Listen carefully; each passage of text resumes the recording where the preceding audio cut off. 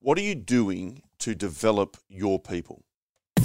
Yeah, the Building Better Humans Project podcast. Welcome. Be motivated and be inspired. Let's go.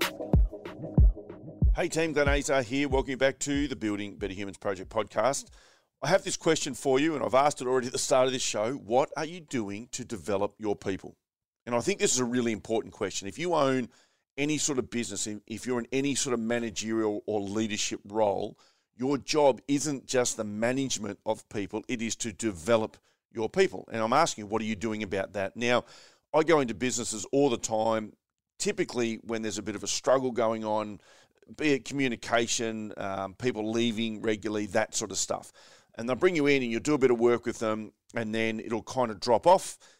And interesting, what I find is I think we're looking for an immediate ROI on that sort of work, on the well-being of our people. Now, obviously going into sporting teams, they have a very clear understanding that the athlete and the well-being of the athlete is really important. That's becoming really big, particularly in things like the AFL and the NRL, NRLW at the moment. And so the athlete is the commodity. And of course, we understand that with athletes. But I'm going to challenge you to think about the commodity you have in your business.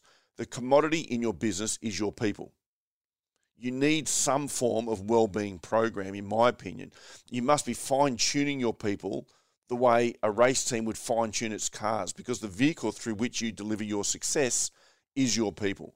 Now, if you're constantly changing staff, then you've got to constantly be retraining people. If you're constantly putting out fires, like communication issues between people, personalities that don't particularly get on, then that is taking an amount of your time and energy. That is you managing your people. But if you put a consistent well-being program in place, fitness, mindset, adventure, opportunities for people to develop and grow, what you're going to notice over time is that you're going to have less niggle, less sick days, less of the stuff going on that you're constantly trying to put out, which then allows you to focus on the bigger vision of your department or of your entire business. Now, we've all been through experiences where we lose people we don't want to lose. And typically that's what happens in a business. When you lose people, it's not the people that you want to lose. It's the people that are reacting to the problems that have been created by potentially someone else in your business. Now, if you can build this whole well-being program, if you can put culture ahead of everything else in your business, when new people come in, they come into a new culture that they want to be a part of. If you are just managing your staff or managing the people in the department that you work in, you are not a leader. You are simply a manager, and you're doing the stuff that needs to be done on a day-to-day, but you're actually doing two things wrong. You're creating workload for yourself because you've constantly got to be putting out these fires, but you're also creating an uncomfortable environment for people to live in because you're not willing to step up and take on that leadership role. It's not just a title, it's a responsibility. When I was in the military, when I look back now, we understood that responsibility. We knew that it was more than just leading our people. I knew when I had really good leaders, and when I became what I believe was a good leader myself, I understood my people. I knew what made them tick. I knew things about them in their personal life and their family. That stuff matters. If you think it's just about the day-to-day and the work, then you're constantly going to struggle when it comes to leadership.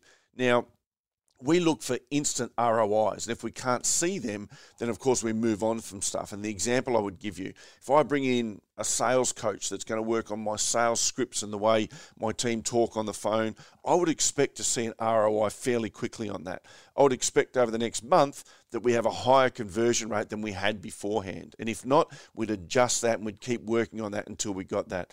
That makes sense to business owners because sales are important.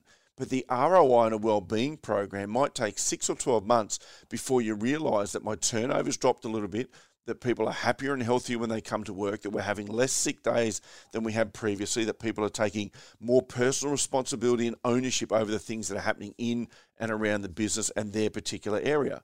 That ROI is not as black and white, but you will know it when you walk into a place that has a really good culture. So, again, I challenge you, what are you doing to develop your people? If that's something that I myself or someone else in that workplace can help you with, then I encourage you to go out and find those people. I encourage you to have the courage to be a leader, not just to be a manager. That's it, team. I'll chat to you guys again on Friday.